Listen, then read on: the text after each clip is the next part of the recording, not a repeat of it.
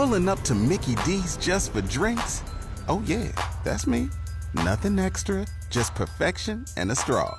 Coming in hot for the coldest cups on the block. Because there are drinks. Then there are drinks from McDonald's.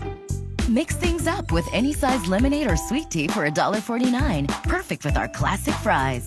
Price and participation may vary. Cannot be combined with any other offer. Ba-da-ba-ba-ba. And this is Portland's Afternoon News. Thank you very much for joining us on this Friday. I'm Jim Ferretti in for Tim Lance. The new COVID variant is not expected to be in the U.S. as of right now, but a possible surge in COVID cases that could lead to more hospitalizations is predicted in other parts of the country. That doesn't seem to be the case here, though, here in Oregon. KXL's Rosemary Reynolds has our story. Numbers declining, doctors hope to avoid another COVID surge. Dr. Peter Graven tells news partner KGW, as people move indoors to celebrate the holidays, there could be an increase of transmission, but nothing compared to last year. Oregon so far has maintained a high mask rate. So in those settings, that's going to protect people, of course. In Oregon, we reached the peak of hospitalizations on September 1st. Earlier this week, Oregon lifted outdoor mask mandates. It's unclear when masks will no longer be required indoors. Rosemary Reynolds, FM News 101. 2 people died in crashes in Portland on Thanksgiving Eve. Someone on foot was hit while trying to cross Northeast Marine Drive east of 122nd. A driver also crashed into a tree on MLK and North Gertz Road. The victims so far have not been identified. OR 93 has died. That's the gray wolf that scientists have been following as he wandered from Oregon all the way to Southern California. OR 93 was a colored wolf that came from the White River Pack in northern Oregon in 2019. He entered California earlier this year, but has now been found dead just northwest of Los Angeles after it was hit by a car.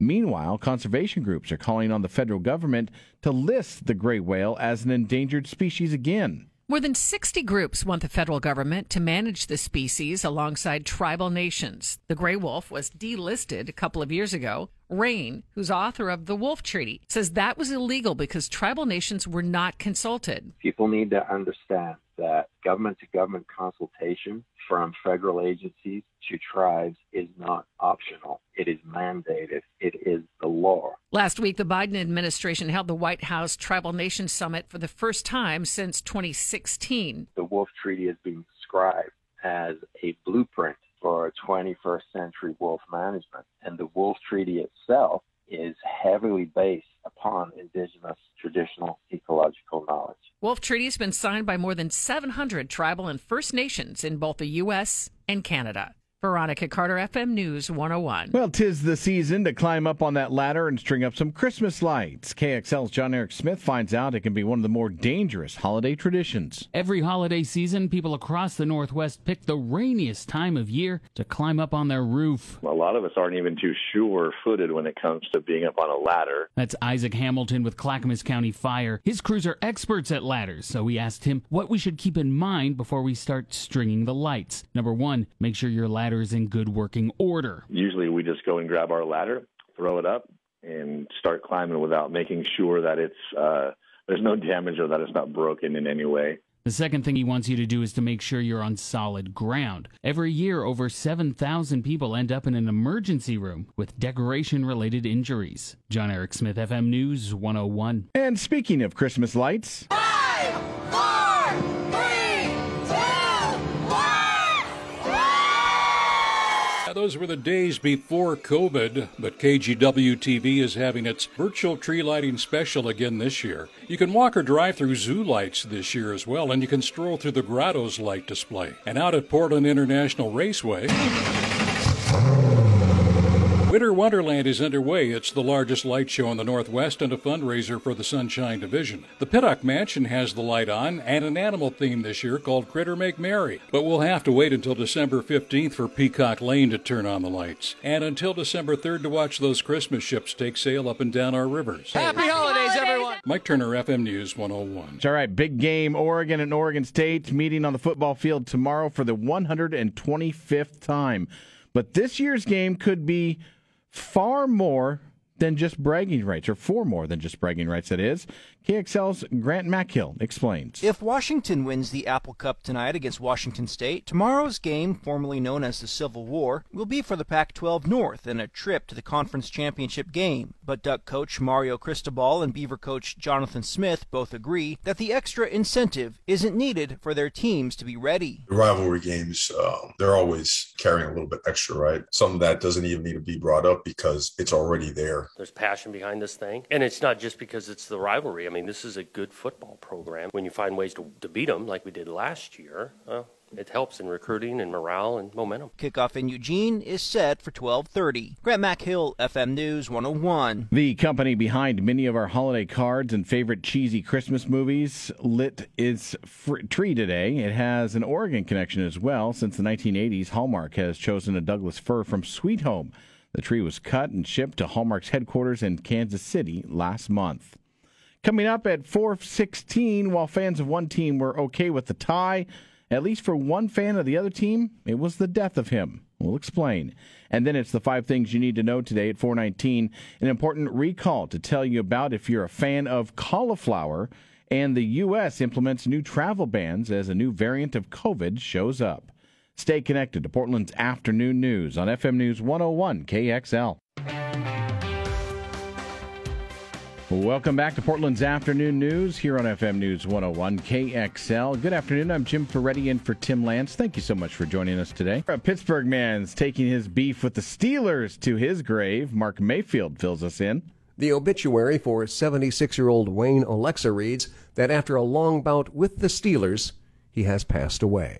The obit goes on to say that Alexa was home with his family recently, and when the Pittsburgh professional football team went into overtime against the 0-8 Detroit Lions, that was all he could take. I'm Mark Mayfield. Now, if you remember, that game ended in a tie. Now, funny sidebar to the story. If you watched the pregame on Fox yesterday before the Bears and Lions game, they had a little skit called NFL on Fox Black Friday, and they showed some fans, actors in this case, getting gifts from their teams. On the screen at the same time, they had a Steelers fan on one side and a Lions fan on the other side, all in the same room, and they opened some boxes, and the Lions fan got super excited at the sight of their gift. Well, the Steelers fan was not extremely happy.